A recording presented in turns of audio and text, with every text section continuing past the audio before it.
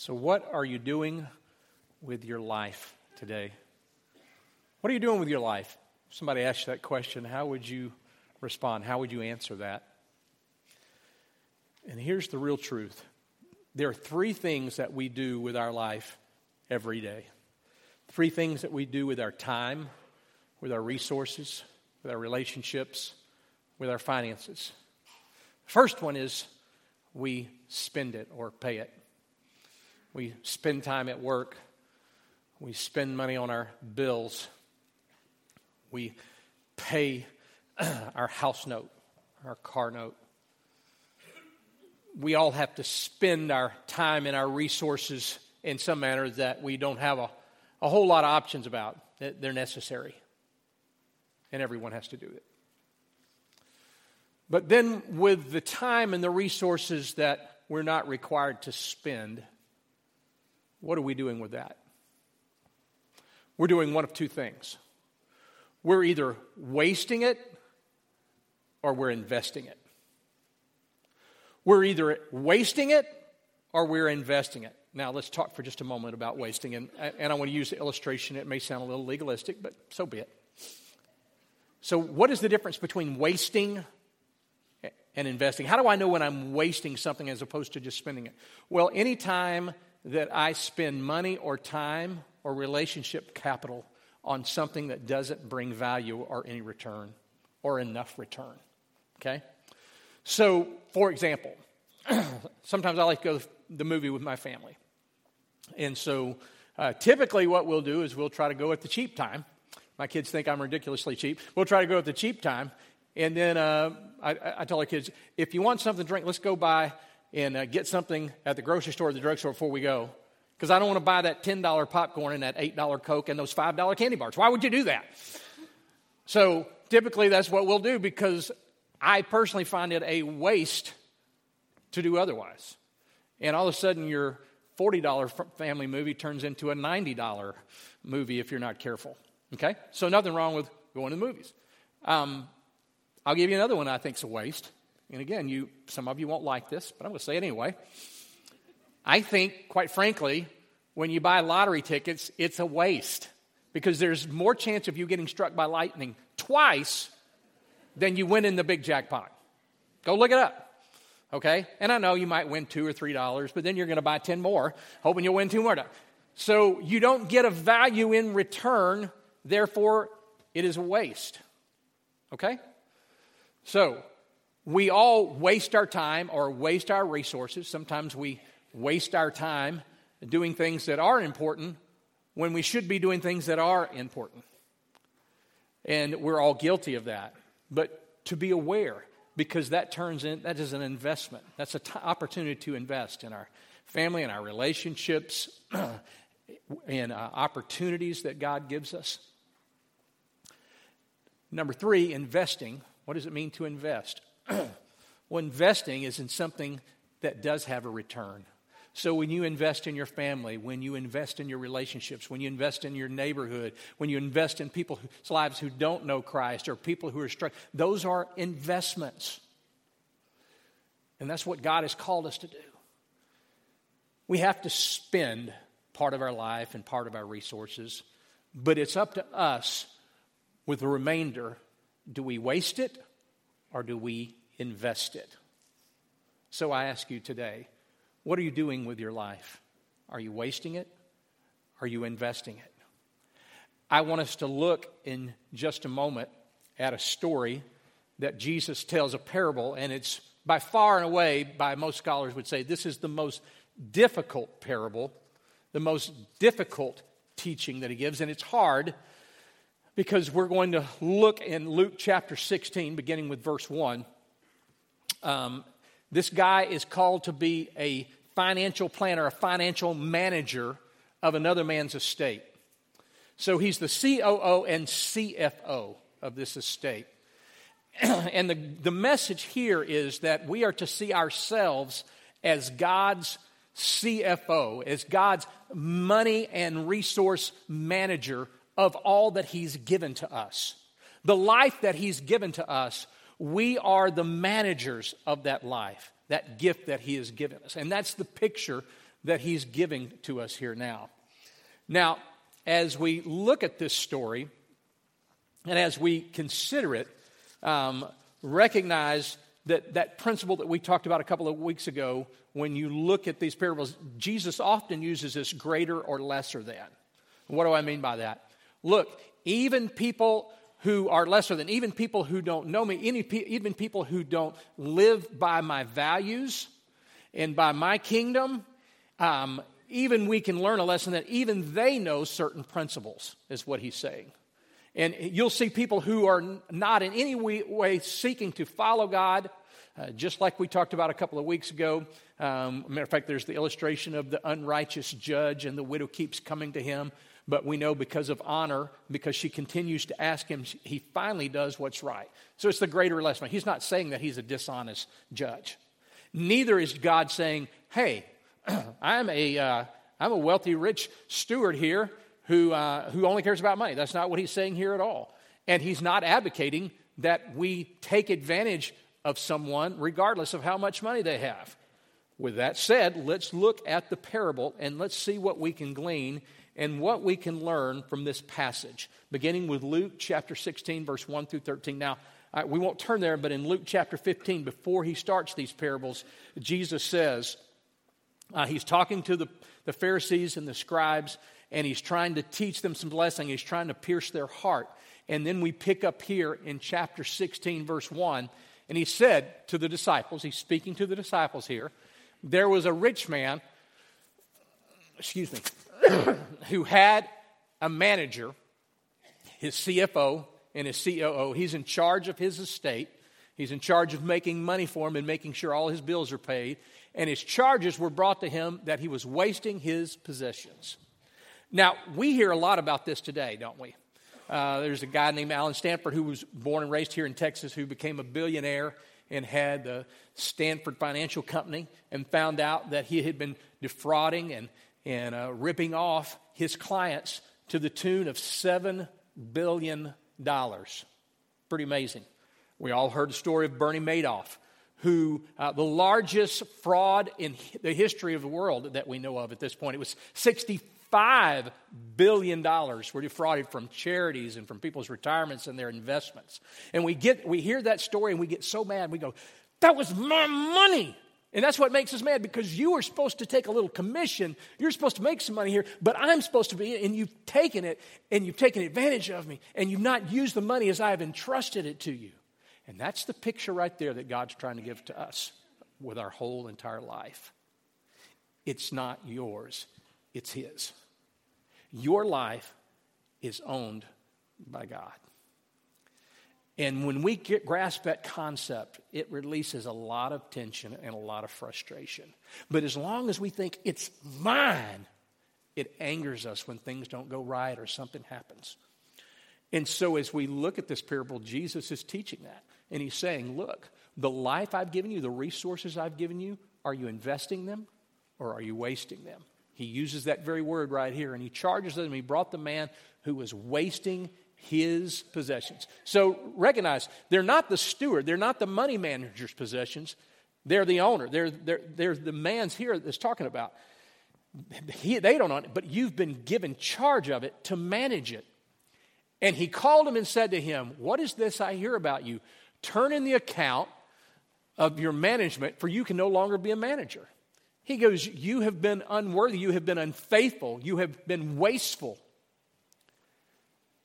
And the manager said to himself, what shall I do? My master is taking the management away from me. I'm not strong enough to dig. I'm ashamed to beg. So what are you going to do now? And what does he do? What he does is he begins to invest. He's been wasting, but now he's going to take the final opportunity that he has and he's going to invest it. And let's see how he invests it. It says, I've decided what to do. So when I am removed from management, people may receive me into their houses. So he summoned his master's debtors one by one, and he said to the first, how much do you owe my master? And he said, 100 measures of oil. And he said to him, take your bill and sit down and quickly write 50. Then he said to another, how much do you owe? And he said, 100 measures of wheat. Take your bill and write down 80. Now, I know it gets real difficult. We're going, it's not his money, and he's going back and he's doing it again. And we don't exactly understand what's going on, but many scholars and commentators will say because he was the commissioner, because he was in charge of collecting on the debts, he could build in his own commission there. We know Zacchaeus did that with taxes. We know the tax collectors typically did that. And so he probably had some pretty exorbitant fees in there. And so what he's probably doing is he's taking his commission, his fees out, and he's getting the master's money. But even if he's not doing that, what he is doing is he's getting now payment. We can tell that no payment has been given at this point, and now he's getting payment for it. And so the Bible says, remember, the greater or lesser than principle. And he says this, and so the master commended the dishonest manager for his shrewdness. Now that's the hard verse right there. He's commended for the dishonest manager for his shrewdness. Now, he's been dishonest up to this point. We don't know if this act was dishonest. It probably isn't because he's commending him. He's already got the reputation for having been dishonest.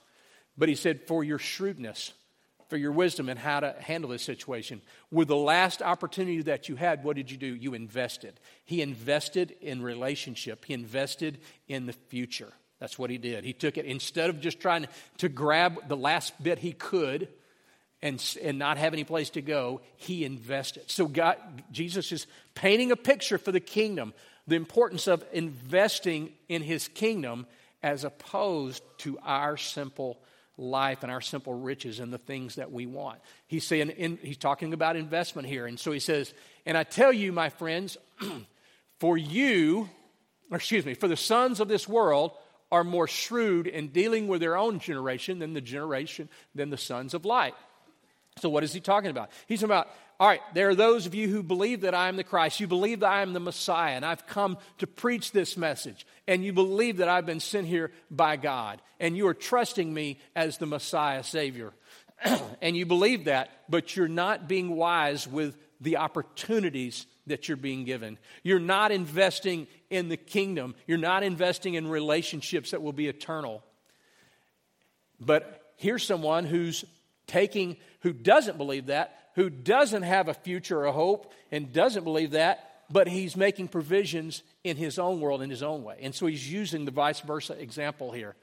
And he says, and I tell you, make friends for yourselves by the means of unrighteous wealth. Now, he is not suggesting that you make your money unrighteously. He's using it in this particular framework from this particular guy. How did he get it? How did he use it? And so he's saying so that when it fails, and he's saying it is going to fail. Hey, guess what, Bernie Madoff? Guess what, Alan said? Eventually it fails at some point. Even if it doesn't, at the end of life, we give an account before the judgment of God. He said when it does fail, that you will receive into eternal dwellings. He's saying take the opportunities, the resources, the influence, the finances, and invest that into relationships that are eternal. With people who don't know Christ or people who need encouragement, who need strength, for organizations who are making a difference. That's what he's talking about here. One who is faithful with very little is also faithful in much. And one who's dishonest in very little is dishonest in much. You may be saying, I would give and I would budget if I just had more. No, you probably wouldn't. That's what he's saying right there. When you don't budget, when you're not financially responsible with a little, when you don't give a little, then you don't do it with much. It's a principle of life. And we're going to talk about that in a few moments, practically how we can do that. Then he said, if you have not been faithful in unrighteous wealth, who will entrust you with true riches? If you've not been faithful in what is another's, who will give you that which is your own? No servant can serve two masters, for either he will hate one and love the other, or he will be devoted to one and despise the other. You cannot serve God and money. You can serve God with your money, but you can't simply serve your money and love God. It's a biblical principle.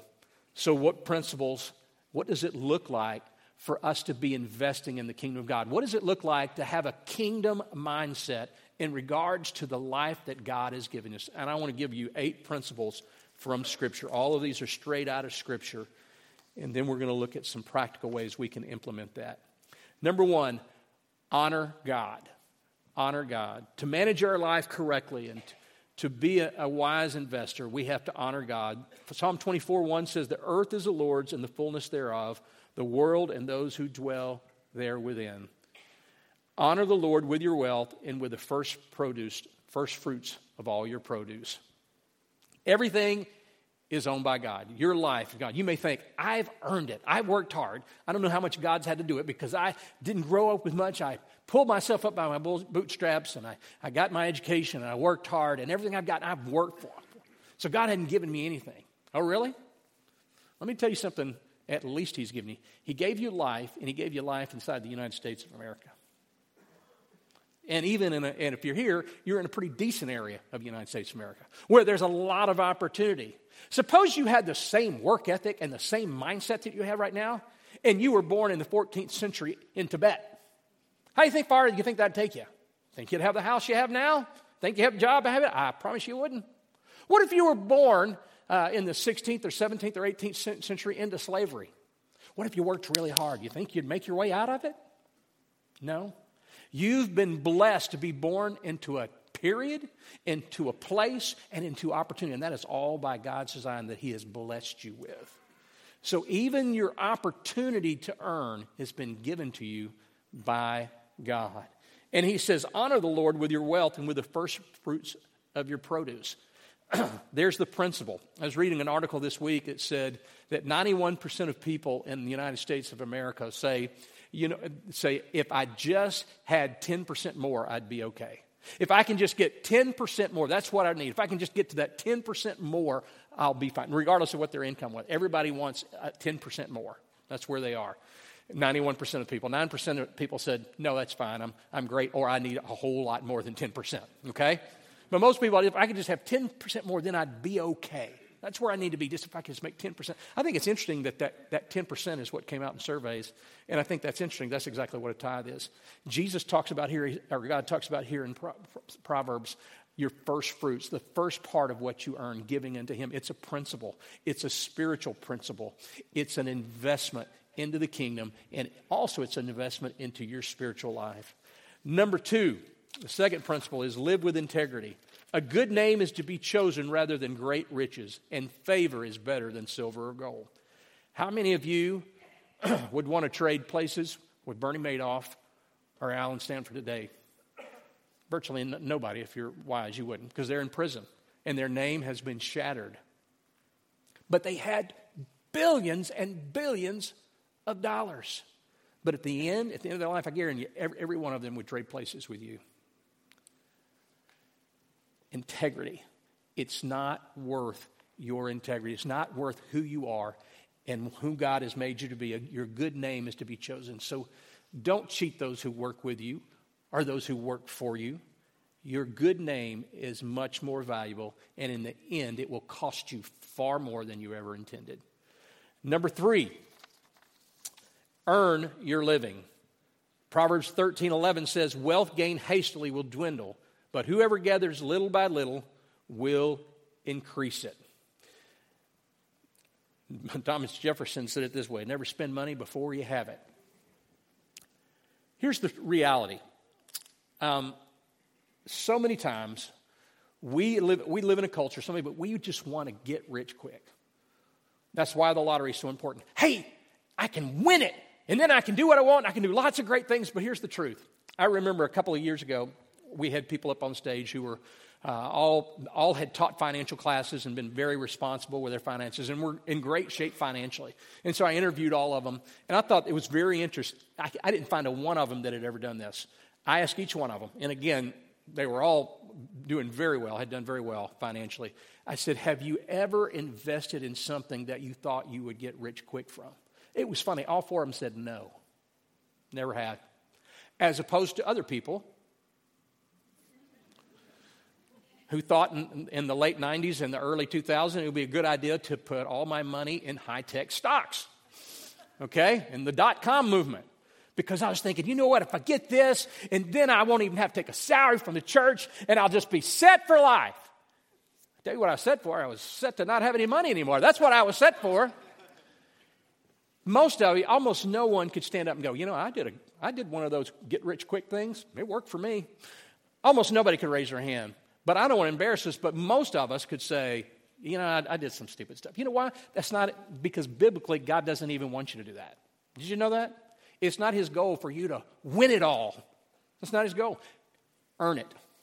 And systematically, as you begin to earn it and put it away, you will have more and you can do more. And as you earn it, you will be more responsible. You know what? When you win it all, and you've seen all the statistics. I was reading them. I'm not going to get into them, about people who've had billions. You know, Mike Tyson, who made over $400 million filing bankruptcy. I was reading through all these people, and they said, you know, what was really hard was everyday life just wasn't enough. There was nothing that I really enjoyed, so I had to spend more and more and more trying to find that feeling, so to speak. That's why the Bible says, wealth gained hastily will dwindle, but whoever gathers little by little will increase it. By the way, I was reading an article by Mark Cuban and by O'Leary on the Shark Tank. They're both billionaires. And they would ask, give us a couple of tips on the best way to become a millionaire. What are some things that the average person could do right now? And they said, well, there's still principles that we live by. They both said, don't use a credit card unless you have to, and if you do, don't carry a debt on it. Don't ever pay interest on a credit card. Number one thing. If you do have interest, at least try to get to a lower interest card if you can. So number one thing. So especially you teenagers and people who are going to be adult, hey, when you use that card, only put on there what you already have money to pay off. Number two, thought this was interesting. They both drink water. We never order drinks when we go to a restaurant. We always get water. We never order drinks. We get it. Now we may have drinks at home, but we never do it at restaurants because of the markup. These guys are billionaires. I thought that was interesting.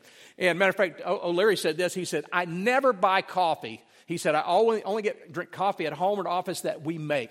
He said, "I can make it for about 20 cents. Why would I pay $4 for it?" You know what I mean? And so I thought that was interesting. Both of them said the same thing. Don't get mad at me. These are the billionaires. All right. The third one, they said, that I thought was interesting, they said, take the money that you would have spent on those two things and begin to invest it into a low-cost mutual fund. Now, that's completely secular advice, but those are biblical principles. Did you know that? So don't spend money that you don't have to spend. When you have an option that's free or a lot cheaper, use it. And number three, take the money that you would have spent in those luxuries and invest it. He said, that's how you do it. And he figured out, he said, for most people, that'd be about $1,500 a year. Put it in a mutual fund recently. Usually won't be this, but it'd be earning 10 to 15% of recent. And you keep doing that year over year and see where you are. And that's just from not drinking coffee or drinking water or drinking coffee at home. Nevertheless, continuing. Next one. Manage your resources wisely. Know well the condition of your flocks and give attention to your herds, according to Proverbs 27:3. In other words, manage your life. Know what your bills are, know how much it costs, and know what you owe. Number 4. A, B, C, D, E. Number 4, beware of greed and covetousness. The Bible says in Luke 12:15, and he said to them, take care and be on guard against all covetousness, for one's life does not consist in abundance of possessions. Here's the truth. Your yearnings will always exceed your earnings. Your yearnings will always exceed your earnings. You're always going to want more. You're always going to want something more, but you have to discipline yourself. One of the greatest lines I've ever heard Dave Ramsey give was this: if you don't tell your money what to do, it'll leave. If you don't tell your resources what to do, it'll leave. If you have no plan, if you have no action, then it'll just leave. It'll just go away, and you go, what happened to that? Where did it all go? Because there was no plan. Beware of greed, for the love of money is the root of all kinds of evils. It is through this craving that some have wandered away from the faith and pierced themselves with many pangs.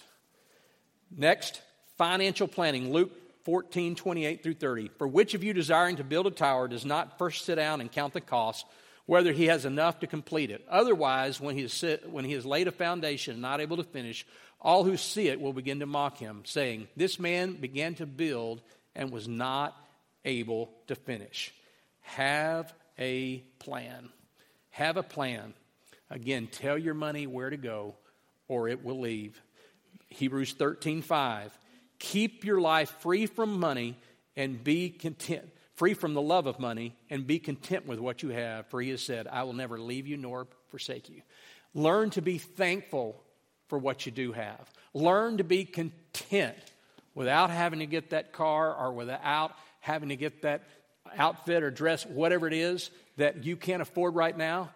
Don't spend it till you have it. And then ask yourself, do I need it? If I get this, what difference will it make? If I don't get this, what will be the difference? So what's the difference between waste and invest? Again, the return. What is the return? Is it a return of value? Or is there no return or little return at all? And then lastly, Matthew 6:21. Remember, your heart follows your spending. Your heart follows your spending. The Bible tells you in Matthew 6:21, for where your treasure is, there your heart will be also. What it doesn't say is where your heart is, your treasure will be. It's not what it says. It says where your treasure is, your heart will. What you're investing is, your heart will follow. Let me give you an example. Suppose you left here and you said, you know what? I think Apple is a great stock. I'm going to invest the majority of my savings in Apple. You know what you would do? You would pay attention to Apple. You would read it. You would look and see, how's Apple doing today? How's Apple doing this week? Their announcements about Apple. You want to hear about them? And your heart naturally follows. Same thing when you begin to give to an organization or the church. You want to know. You want to be a part. You want to know what's going on. Our heart follows what we spend our money on, what we spend our resources on. That's why the Bible says, where your treasure is, your heart will be also. But seek first the kingdom of God and His righteousness, then these things shall be added unto you. So what do we do practically? What can we do practically? Well, we're going to offer a class in April to help you practically with your finances. But I wanted to give you some practical information from the guy who's going to teach that right now. His name is Bradley Vinson, and he's a member of our church. And he and his wife, Benita, do financial planning and consulting. That's not their job for a living, but they do that voluntarily, and they teach. And he's written a great course and a great book that I would strongly encourage you to get a part, to have access to, and to consider if you need help financially. If you're wondering, where's my money keep going, I strongly want to encourage you to consider Bradley's class. Bradley, if you would come.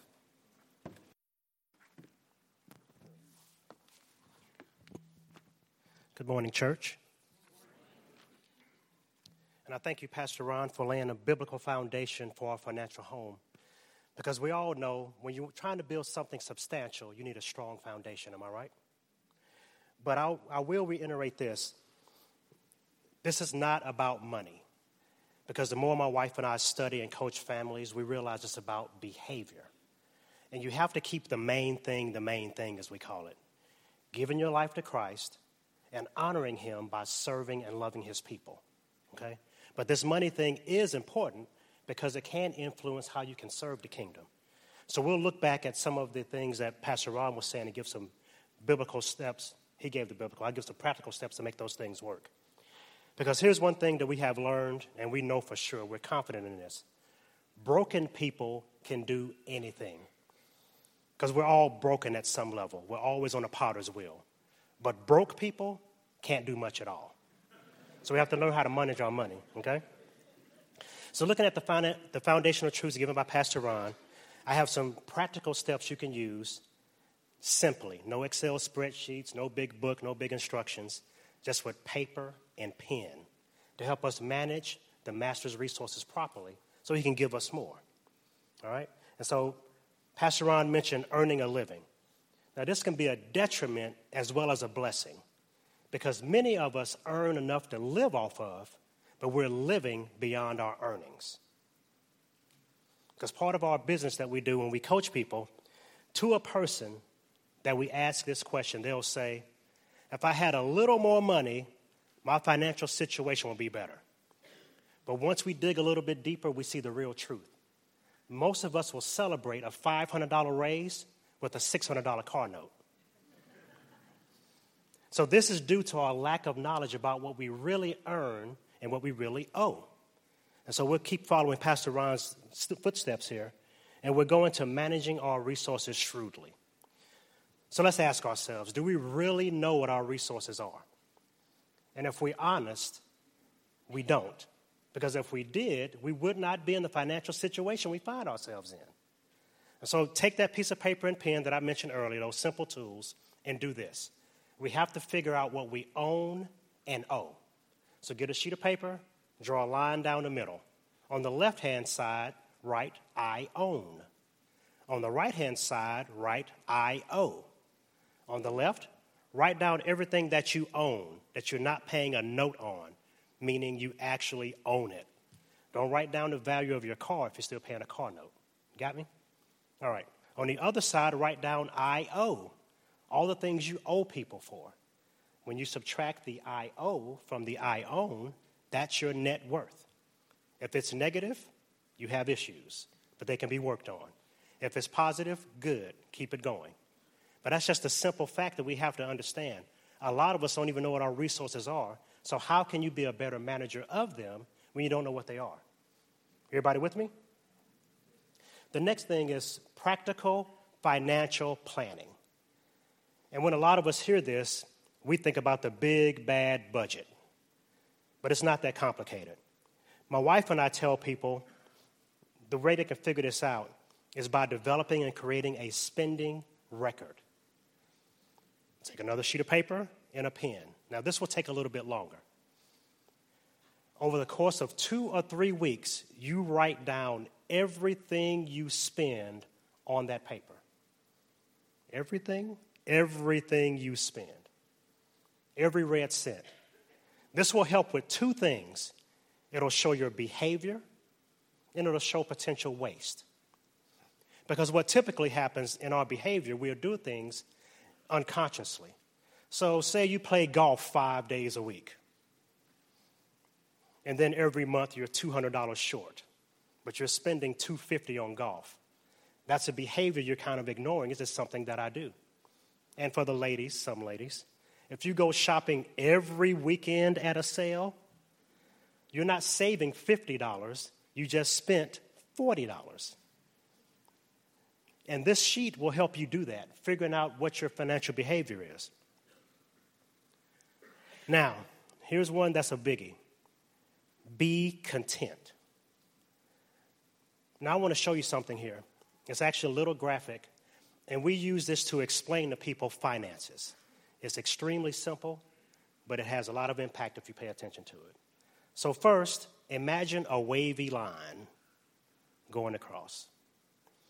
Now, think about a straight line above the wavy line. Now, that wavy line is God's provisions. They change throughout life, depending on where we are in life, what we need at the time. That line above the wavy line is our lifestyle. That's us telling God that his provisions are not enough and we want or need more. That's us saying we're going to live by our standard versus what God has decided for us. This is the person that sees an empty spot in their garage and decides to fill it with a boat. Because I need a boat. This is the person that has an empty spot in their closet and decides just to fill it with clothes. I need more closet space and things like that. Now, a little tidbit here to put a pin on. The average American family, 70% of them are living paycheck to paycheck. Now, if you have a gate around your community or considered a high earner, 80% of those people live in paycheck to paycheck. So it doesn't matter what you make. It doesn't matter what provisions God gives you if you're trying to live above them. So what my wife and I want to help you do is move that lifestyle line under God's provisions. So in April, we're going to have a 4-week class called Master Your Money, being a better manager of the master's resources. And we're going to give you practical tools that my wife and I have used to be debt-free that has helped us live out our kingdom purpose. It's a 4-week class. It's $50, and it has all the materials you need, including homework and individualized attention from us, because we want to help you live out your kingdom purpose, and it is possible if you manage the master's resources properly. You with me? Be blessed. Thank y'all. See you in April.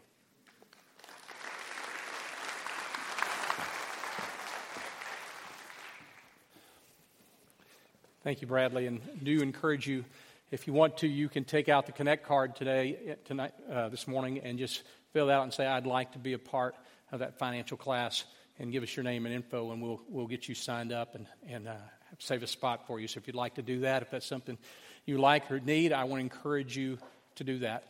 So as we come to this time, as we conclude, I want to ask you that question again. What are you doing with your life? Are you spending? Of course, you have to spend part of it, but are you wasting or investing? What are you investing in? Many of you, before you came in to this class or to this service, you invested in the lives of our children and of our students. Thank you. Thank you for taking part of your time and investing. Matter of fact, last hour we had a young lady that was baptized, and one of her student ministry small group leaders.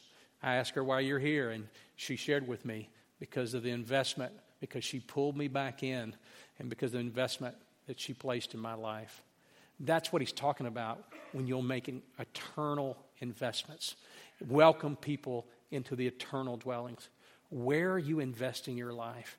We have plenty of opportunities in children and student ministry. We have plenty of missions that we're involved with. Ask yourself, where am I investing my life? Where am I investing my time? You get to the end of your life, let me tell you something. This is what's going to happen. One day, they're going to have a funeral for you. And somebody's going to get up and say some words. And then they're going to take you, they're going to put you in a box, and they're going to put you in the ground, throw dirt over it, and then everybody's going to go back home and eat potato salad. All right? So that's what happens. That's the end. And it won't matter at that point how much money you had.